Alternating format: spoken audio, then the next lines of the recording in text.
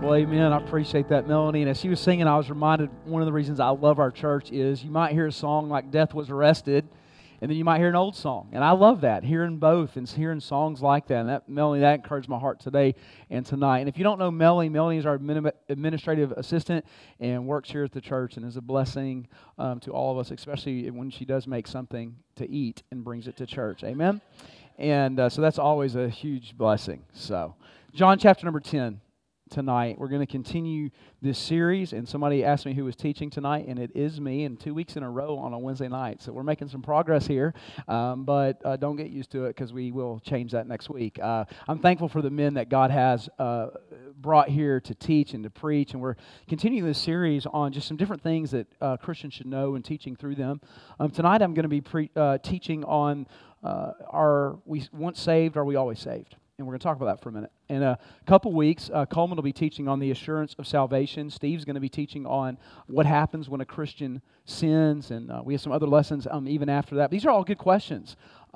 Questions that I've been asked many times, maybe things that you've wondered about, maybe, and we're just going to look what the Scripture says about this. Can you lose your salvation? If you've trusted Christ, can you lose it?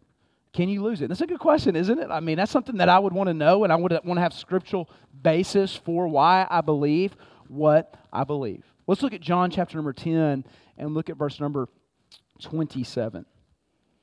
John chapter number 10, verse number 27. My sheep hear my voice, and I know them, and they follow me. And I give unto them eternal life, and they shall never perish, neither shall any man pluck them out of my hand. My Father which gave them me is greater than all, and no man is able to pluck them out of my Father's hand. Can a true Christian lose their salvation? This is an interesting question that has, been debated throughout history. Man, theologians and scholars for really hundreds and hundreds of years have discussed this.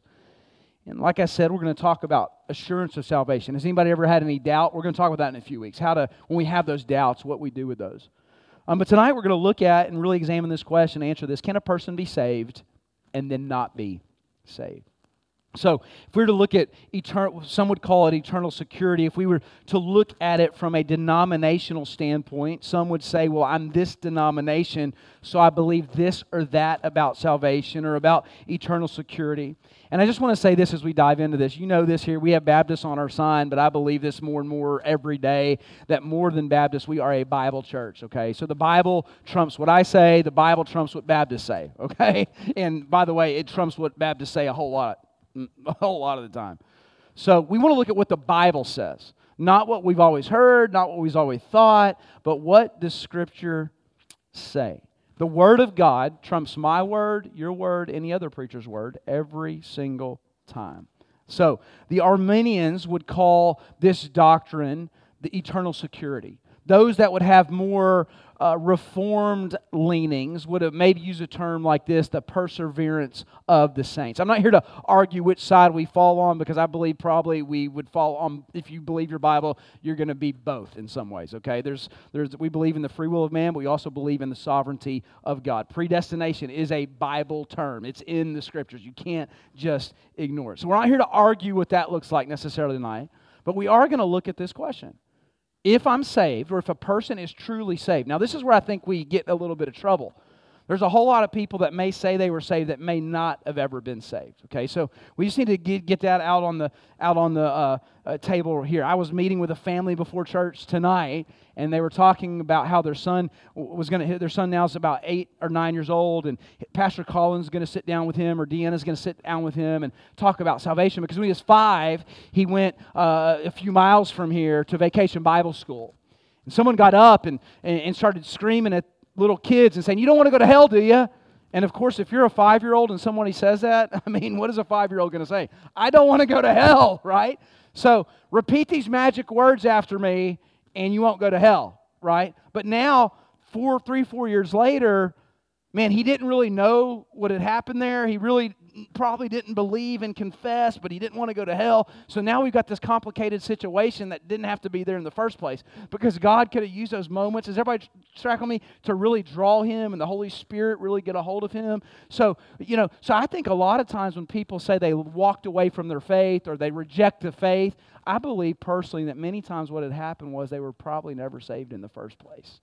They've never trusted Christ in the first place. And let me just go ahead and say this as well. You know this as we talk here at our church. We believe it's okay to disagree on issues and still be friends and still even worship together. So it's one of those things that I just always like to get out there, not trying to be mean, not trying to argue with anyone. I just want to show you what the Bible says. And those are just some things I've been made aware of. And I believe children can get saved. This next Sunday, we're going to baptize like 7 kids, and that's awesome. But each one of them has been sat down with and not scared into getting saved, but talked about, hey, you're a sinner. And because of that sin, you're separated from God. And God sent His Son into the world. And Jesus is God, and He wrapped Himself in flesh, and He lived a sinless life, and He died on the cross, and He paid a price. We go through the whole, is everybody tracking me on that? We want to be very clear, very deliberate, and very careful. So you could have a childlike faith, no doubt, and get saved. But I believe a lot of reasons that people do reject their faith as adults is because when they were kids, they made a false profession of faith. They didn't lose it. They never had it to begin with. Does that make sense with everybody? So when we talk about eternal security, we are talking about only those that have been born again, those who are in Christ. Not just those who have been baptized, not just those who attend church, but those who have been born from above, those who have been passed from death unto life and from darkness to light. A verse that often comes up and should make us think is this verse, Matthew chapter 7, verses 22 and 23. We've all read it. Many will say to me in that day, and this is scary, Lord, Lord, have we not prophesied in Thy name? And in Thy name cast out devils, and in Thy name done many wonderful works? And then I will profess unto them, I never knew you. Depart from me, ye that worketh iniquity. The key word is here, and I want you to think about this. What are the key words here? Is this, I never knew you. So He never, does everybody see that? He never knew them in the first place. This person that He's going to cast out had never been born again. They had never been passed from death unto life. They had never been in Christ. This person had never been saved in the first place, because He says this, I never knew you. He says, my sheep hear my voice, and they know me, and I know them. So here it is. I personally don't believe, from what I've studied in Scripture, you don't become a Christian and then unbecome a Christian, okay? You don't become saved and then unbecome saved. I hear people say, well, that person used to be a Christian. No, they may have used to be religious, or they may have used to do some religious things, or they may have used to gone through some motions, but they were never a believer. Verse 27 and 28, which we read again, look back at it in John. My sheep hear my voice, and I know them, and they follow me.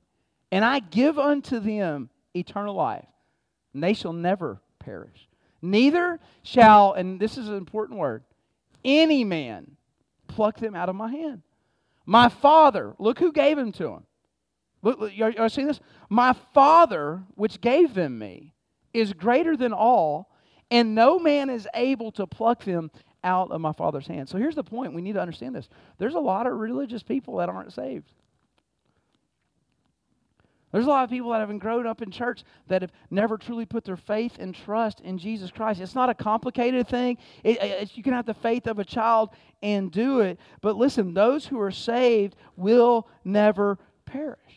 Well, what about those who leave, like we've talked about, that maybe had grown up in church, and we've seen this especially with Christian artists recently. In the last 5 and 10 years, you have these people who sing in these Christian bands and even were preachers. I think one of the biggest ones, many people read a book by a man, was it Joshua Harris, Steve? Is that who wrote that? Joshua Harris had one of the best-selling books in the 90s called I Kissed Dating Goodbye. Every church in the country was talking about courting and teaching through this book, and just in the last couple years, he's rejected his Christianity. So was he ever saved in the first place? That's the question that people would ask and that would come up.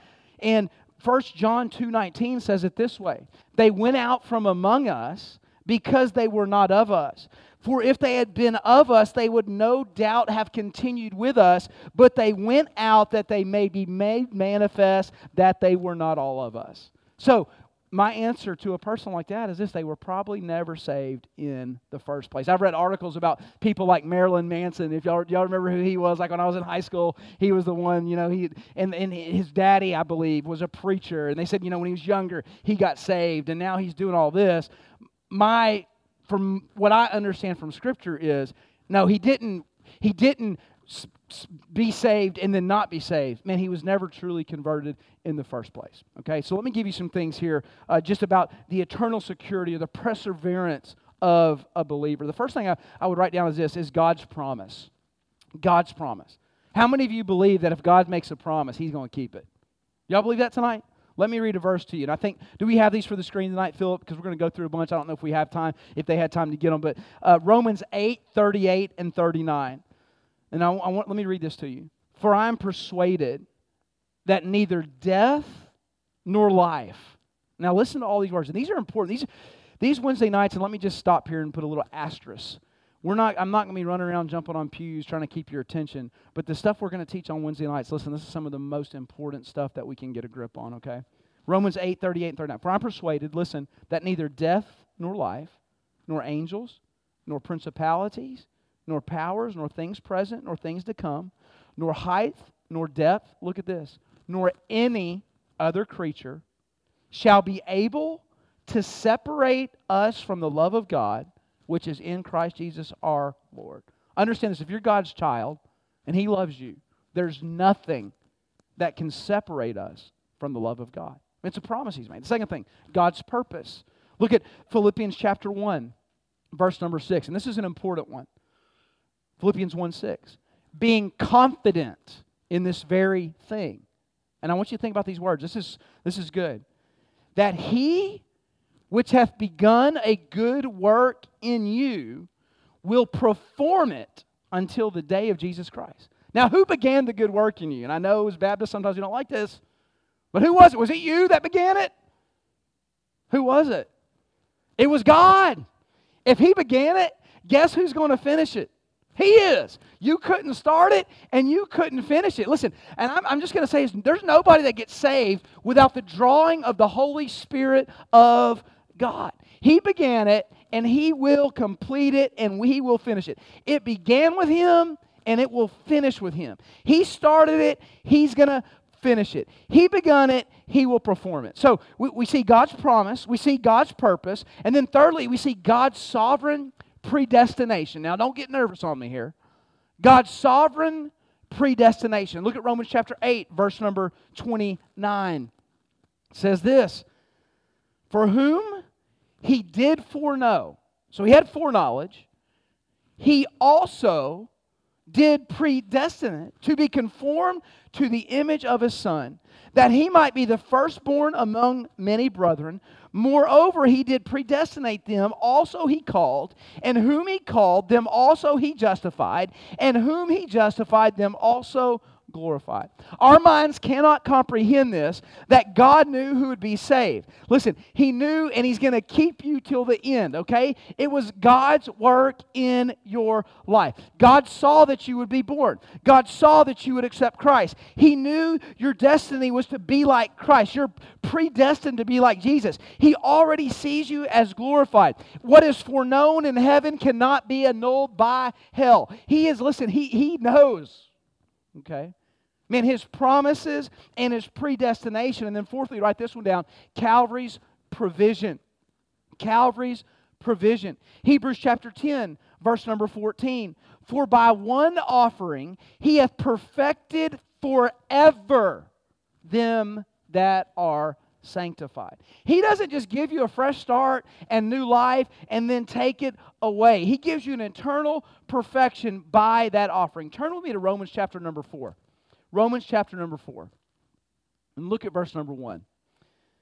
We're going to look at two different passages here. We're going to look one in Romans, and one in James that I've preached out of many times, that if we're not careful could look like a contradiction of Scripture. Matter of fact, it's ones that people would bring up and say the Bible contradicts itself. But I want to look at these and so we can explain something here, because this is where a lot of confusion comes in. Romans chapter 4, look at verse number 1. What shall we say then that Abraham our father as pertaining the flesh hath found? For if Abraham were justified by works, he hath whereof to glory, but not before God. For what saith the Scripture? Abraham believed God, and it was counted unto him for righteousness. Now to him that worketh is the reward not reckoned of grace, but of debt. But to him that worketh not, but believeth him that justifieth the ungodly, his faith is counted for righteousness. Even as David also describeth the blessedness of the man unto whom God imputeth righteousness without works, saying, Blessed are they whose iniquities are forgiven and whose sins are covered. Blessed is the man to whom the Lord will not impute sin. So if we're not careful there, and we're going to come to James here in just a few minutes, it would almost seem like, listen, if I don't do these works, and the James passage we're going to go to, y'all remember that says, I'll show you my faith by my works. Does everybody remember that passage? We're going to look at what that looks like. Here, it's clear that it wasn't the works. It was his faith. It was his faith in Jesus Christ. It was belief, okay? So keep that in the back of your mind. Number 5, the new saint's position. The new saint's position. 2 Corinthians 5:17, I love this one. Therefore, if any man be in Christ, what's it say? He is a new creature. Old things are passed away. Man, behold, all things are become new. Turn to Romans chapter number 5. Let me read one more to you here. Romans chapter number 5, verse number 12. Wherefore, as by one man sin entered into the world, and death by sin, so death passed upon all men, for that all have sinned. For until the law, sin was in the world, but sin is not imputed when there is no law. Nevertheless, death reigned from Adam to Moses, even over them that had not sinned after the similitude of Adam's transgression, who is a figure of him that was to come. But not as the offense, so also is the free gift. For through the offense of one, many be made dead, talking about that first Adam. Much more the grace of God and the gift by grace, which is by one man, who is it? Jesus Christ, abounded unto many. Okay? So it's not us. It's Jesus. Okay? That does the work, man. That's saint's new position. We are either in Adam tonight or we are in Christ. We're either still under sin or we've been forgiven or we are in Christ. Sixthly, write this one down. The eternal provision. Look at John 5:24. It'll be up on the screen. John 5:24. It says, Verily, verily, I say unto you, he that heareth my word and believe on him that sent me hath everlasting life, and shall not come into condemnation, but is passed from death unto life. So you don't get passed from death unto life over and over again. Is everybody tracking me? You're not saved one day and unsaved the next. You're not in the Lamb's Book of Life one day and not in it the next. All right? You're either saved or you're not saved. And I want to show you something. So in Romans, it almost seems like we're justified by faith. And then if turn to James chapter number 2, here it almost seems like we're justified by works. And this is where the confusion can come in sometimes. Look at James chapter number 2. And look at verse number 14. James chapter 2, verse number 14. And I believe that this is really a passage on what real faith and real salvation will look like, okay? But look at this. What doth it profit, my brethren? Look at this. Though a man say he hath faith and hath not works, can faith save him? If a brother or sister be naked and destitute of daily food, one of you say unto them, Depart in peace, be warmed and filled. Notwithstanding ye give them not those things which are needful for the body, what doth it profit? Even so, faith, if it hath not works. This is scary if you don't understand this. Dead being what? Alone. Yea, a man say, Thou hast faith, and I have works. Show me thy faith without thy works, and I will show thee my faith by my works. Thou believest that there is one God. Because it's about belief, right? When we talk about it, it's about believing in Jesus. But look at this. Thou believest that there is one God. Thou doest well. Look at this next phrase. The devils also what? Believe and tremble. Look at verse 20. But wilt thou know, O vain man, that faith without works is dead? Was not Abraham? So here's the contradiction where people say there's a contradiction. Was not Abraham, our father, justified by works? Now, what did it say he was justified back in Romans? It says he was justified by faith, not works, okay? Look at this. And when he offered Isaac his son upon the altar, seest thou how faith wrought with his works, and by works was faith made perfect? And the scripture was fulfilled, which saith, Abraham believed God, and it was imputed unto him as righteousness, and he was called the friend of God. Ye see then how that by works a man is justified, and not by faith only. Likewise also was Rahab the harlot justified by works, when she had received the messengers and had sent them out another way. For as the body without the spirit is dead, so faith without works is dead also. So this is where the controversy can come up. They say, well, you have to have works to be saved. But in Romans 8 it says, no, it's by faith. It's by believing. So who's right? Is it Paul or is it James? What we've got to understand is they're talking about two different things. Paul is talking about the root of salvation. Okay? James here is talking about the fruit of salvation. Two different things. The root of salvation is that faith in believing. The fruit of true conversion and true salvation is the works. The works is not what saves you, but guess what? It's what justifies you in the sight of man. Maybe put it this way. Paul's talking about what justifies you in the sight of God, that faith, that belief, that confession. James is talking what justifies you in the sight of man, what shows that you are a Christian. That's what James is talking about with these works, okay? If we are saved and we're walking with the Lord, let me just say this, and the Holy Spirit indwells us, there's going to be some things that are different in our lives. So maybe you could title this James passage here, How to Have Real Faith. And the first thing I notice in this, it says, though a man say that he have faith. Can I just remind you that real faith is not just something that you say? I mean, there's a lot of people that say they have faith, right? Well, preacher, I'm a person of faith, you know. I hear that all the time. Or, man, I have faith. And many times I say, what do you have faith in? Well, I have faith in faith. It's just something that we say anymore. You know, you'll see these celebrities many times, you know, thank the Lord right away, and we say it, okay? It's not just something we say. By the way, in my life, I want to have something that's real, right? Don't you? Like, I don't like fake stuff. Is anybody like that at all? Like, I like real leather, right?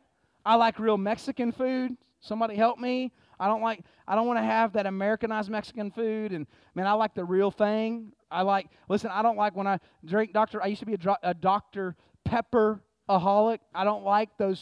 I don't like Dr. Thunder. Remember when we first got married?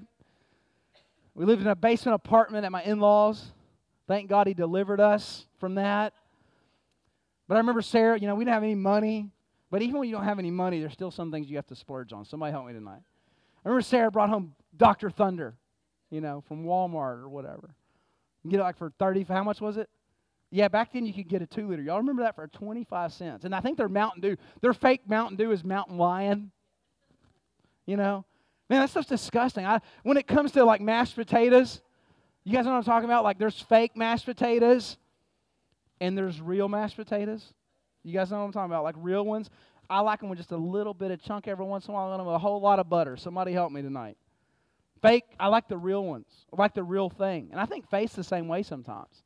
Man, when it's not real faith, it stinks. Okay? And so James is saying here, first of all, that real faith isn't just something that you say. Now, we're talking about the fruit. We're not talking about the root. Is everybody clear with this? Not the root, but the fruit. It's not just something you say. Real faith isn't even something you feel. I don't remember which verse it is, but there in James chapter 2, it says that someone shows up at the church and needs clothes, and the person that's there says, hey, just go out and be warmed and filled. So they were sympathizing, but they didn't do anything about it. You guys see what I'm saying? That's not real faith. So real faith isn't just something you say. Real faith isn't just something you feel. And then it's interesting, the next one he brings up is the devils, the demons, and Satan. It says the devils believe and they tremble. Man, real faith when it comes to fruit isn't just something you believe. It's not just enough to say it. It's not just enough to feel it. It's not enough just to believe it. You know what James is trying to, and I'm talking about the fruit. I'm not talking about the act of salvation. I'm talking about how we show salvation. You know what real faith is? It's not just something you think, not something you feel, not something you say, not something you believe. You know what the evidence of real faith is? It's something that you do. Real faith gets put into action. Because anybody can say they have faith and they believe God, but do we trust His promises? Do we trust that He's going to keep us forever? Do we trust His plan? Do we trust His purpose? Do we trust what He... And that's the reason, I'll just be honest with you, that's the reason. There's people that grew up in church many times, and one little roadblock comes across the way, and I'm not trying to be mean or disrespectful to anybody, but many times, and I know people can get backslidden, and they're still saved. I get that. But a lot of times, the facts are there's people that just were never truly converted in the first place. And I'm just telling you. We see it all the time. We see folks saved. I've had people sat in my office, and I know, Brother Jason, you've seen this over the years, and Jeremy, just being around ministry, you've seen it so many times, people that grew up in church, and they start having all these doubts all the time, and they're struggling with all this stuff, and then they finally just reject, and they run. And I propose to you, yes, you can be backslidden, and I get that. And by the way, let me just say this. I've never seen a family. It is God's will for people to leave our church sometimes. It is, and go to another church. It's not God's will for people to leave church and then not go to church. Saved people, and let me just tell you, God's plan for us, if you know the Bible at all, when people say, I can just do church at home, no, you can't. That's not what God's plan is. God's plan is a local community of believers coming together. And I'm not talking about shut-ins, Miss Barbara, so if you're watching, don't get mad at me right now. But if you're willing, if you're able, God's plan is for the church. The reason that people they're either backslidden or they're not truly saved in the first place. Because God's people, why wouldn't you want to go to church? Right? Like, we know, somebody said to me, and this, I don't even know how I got on this, but there's just too many hypocrites there, and you've heard me say this, yeah, and there's room for one more. We're all hypocritical. It's the facts. We all struggle. That's the biggest cop-out I've ever heard in my life. So that's what we've got to understand with our real faith. So here's my challenge for us, and this is what I want to talk about. So eternal security, we've seen over and over. You can't pluck Him out of your hand if you're truly saved. Listen, either His work was good enough on the cross or it wasn't good enough, right? I'm either sealed or I'm not. So many times when we start struggling with this thing is because, as Steve's going to teach in a couple weeks, sometimes we're in sin a whole lot, and we get so far to, sin should bother you as a believer. If you're willingly and knowingly sinning, and it doesn't bother you, there's probably something you need to check out. You're either so far away from the Lord that you're so backslidden that there's no conviction, or if it is bothering you, can I just tell you, that's a good thing. There's a battle going on. That's good. There's nothing wrong with that. So, but here's the thought I want to just challenge you with on the practical end quickly is this. Is your faith in your life right now just something you say? Is it just something you think? Is it just something you feel? Is it just something you believe, or is it something you do? One of the saddest things in the world to me is people that, especially with social media, it's just crazy, post Bible verses and how much they love God. They don't go to church. They don't love their brothers. You want to know how a person's my disciple? We've talked about this a lot. If you have love for one another, hateful people sharing Bible verses. And by the way, here's the worst ones. Share this 10,000 times and you're going to be blessed. Don't send me that. I'm not sharing it. I'm going to block you, okay? But real faith goes a lot bigger than that. Posting a Bible verse, praise the Lord for it, and I'll post them and try to encourage people. But can I just tell you, you know what real faith says? Real faith says when the times get tough, I'm going to trust the Lord with all my heart. I'm not going to lean on my own understandings. I'm going to acknowledge Him, and He's going to direct my path. Real faith says, if Jeremiah 33:3, I will call unto Thee, and He will answer me and show me great and mighty things, which I know it's not. Real faith doesn't just talk about prayer. You know what real faith does? Prayer. It prays. Real faith doesn't just say that the Word of God changes lives. You know what real faith does? It wakes up tomorrow morning and opens the Word of God and spends time in His Word. Real faith doesn't just say we need to follow God's will. Real faith, you know what real faith does? When that angel and when God shows up to Abraham and says, go to that land that I'll show you, and I'm not even telling you where it is right now, I'm going to go. Real faith says this, God, you promised us to supply all my needs according to your rich. Listen, you know what real faith says? I'm going to give even when it doesn't make sense. You know what real faith says? I'm not going to give up on my family because I believe God could save them. You know what real faith says tonight? It says this. Is everybody tracking me on this? So here's the question, and I think it's this question tonight. We understand, listen, that if you've been saved, you are saved, okay? But are we showing that daily? Man, are we showing that by loving our brothers, by loving our sisters? Man, are we showing that by winning others to the Lord? So like if I had the cure for cancer, and I've used this illustration a lot, and we would have revival if Christians started being Christians. I'm just telling you. Like if we knew we had the cure for cancer, like we'd probably get a lawyer so we could, you know what I mean, and then we'd start going through some things. But if we had a cure for cancer, what would we do? We'd be telling anybody we could about it. You know, and I'm not trying to downplay cancer. My dad died of it. But you know, I really believe, or if I didn't believe this, I'd stop doing what I'm doing and do something else. We have something that's greater than that. Like, we have something to share with people that God's given us. That God's given us a story to tell about how He saved us and He redeemed us and He sent His Son. Is everybody tracking me on this? So real faith, you know what? We tell people about it. And there's times, has anybody else ever known you should share your faith and you didn't? Man, I've had those moments before. Man, I've had those moments where people, I'm talking to them, I know I should invite them to church or tell them about what God's done for me. And I think it and I believe it. But many times I don't do it. So what my challenge for you is tonight is, man, let's be a church and let's be people. And this is the core tonight here on Wednesday night. Let's be people that don't just say it. That's all over the place. You can drive down this road and you'll see 10 signs that say Jesus, those yellow signs that say Jesus. You can go to the parking lot and anywhere around, you'll see Jesus fish everywhere. And I'm not against any of that stuff. It's all good. The more we get His name out, the better. But you know, greater than any of that we can have an impact on people is when we sit down across the table from them and we just share God's love with them, share God's grace with them, share what God's done in our lives.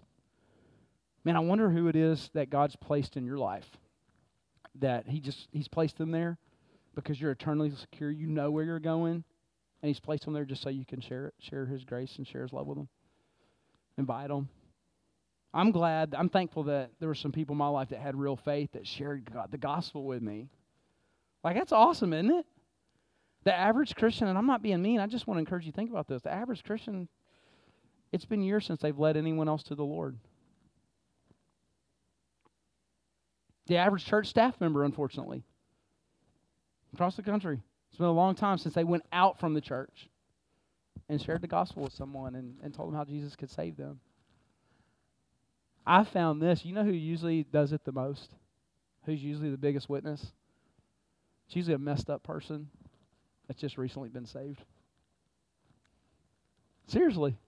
Usually the greatest witnesses are those people that God has just changed their lives. Because after we've been saved a long time, we forget about the grace and the mercy part, and all we want to do is preach the religious. Is everybody tracking on me? Like, we want to fix people's politics and fix all that stuff rather than going to the heart of the matter.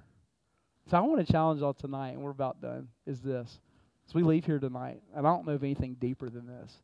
As we leave here tonight, who is it in your life right now that God's placed there that you know you need to witness to? That you know you need to share Jesus with?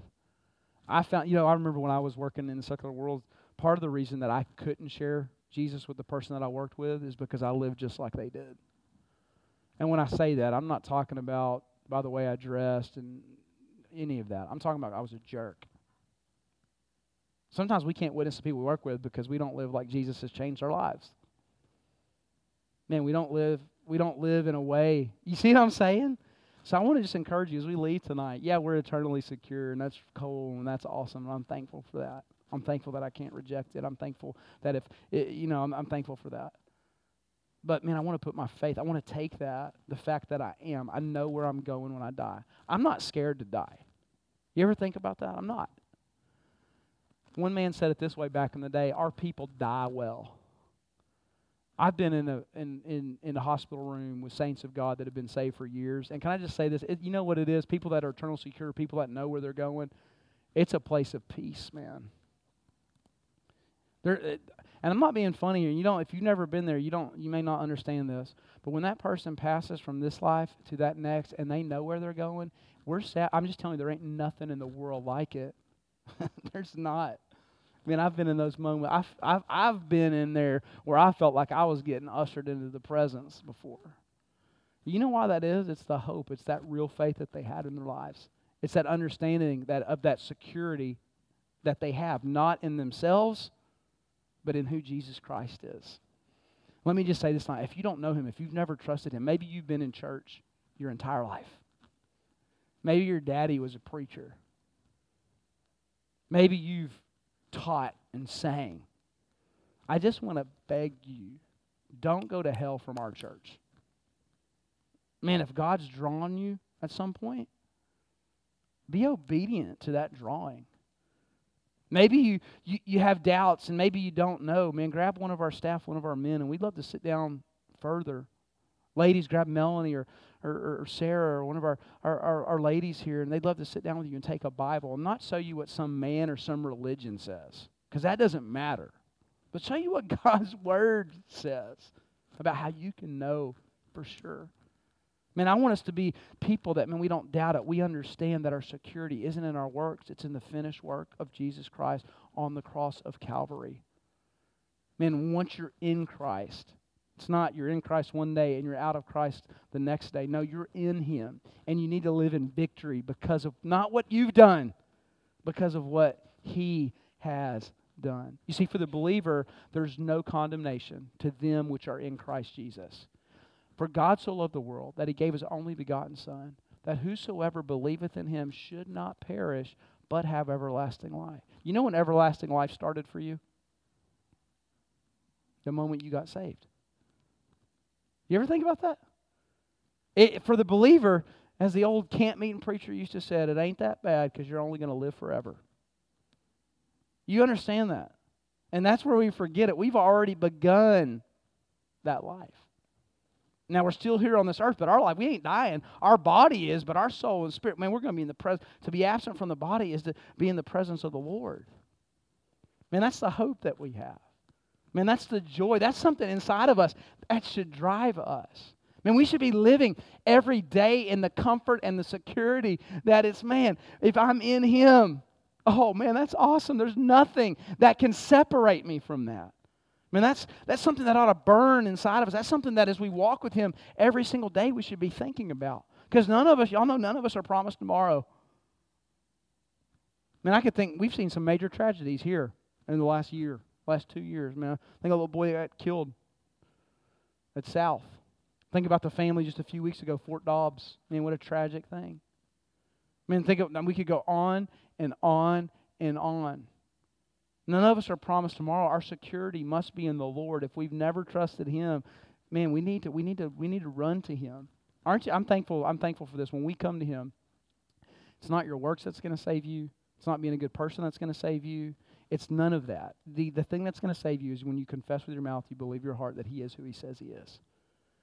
If you've never done that, and I don't know why the Lord keeps bringing me to this, but if you've never done that, I know this is Wednesday night crowd. If you've never done that, don't leave here tonight without getting that thing nailed down. Man, He's been so good to us, man. He's been so good to me. Man, He's forgiven me so much.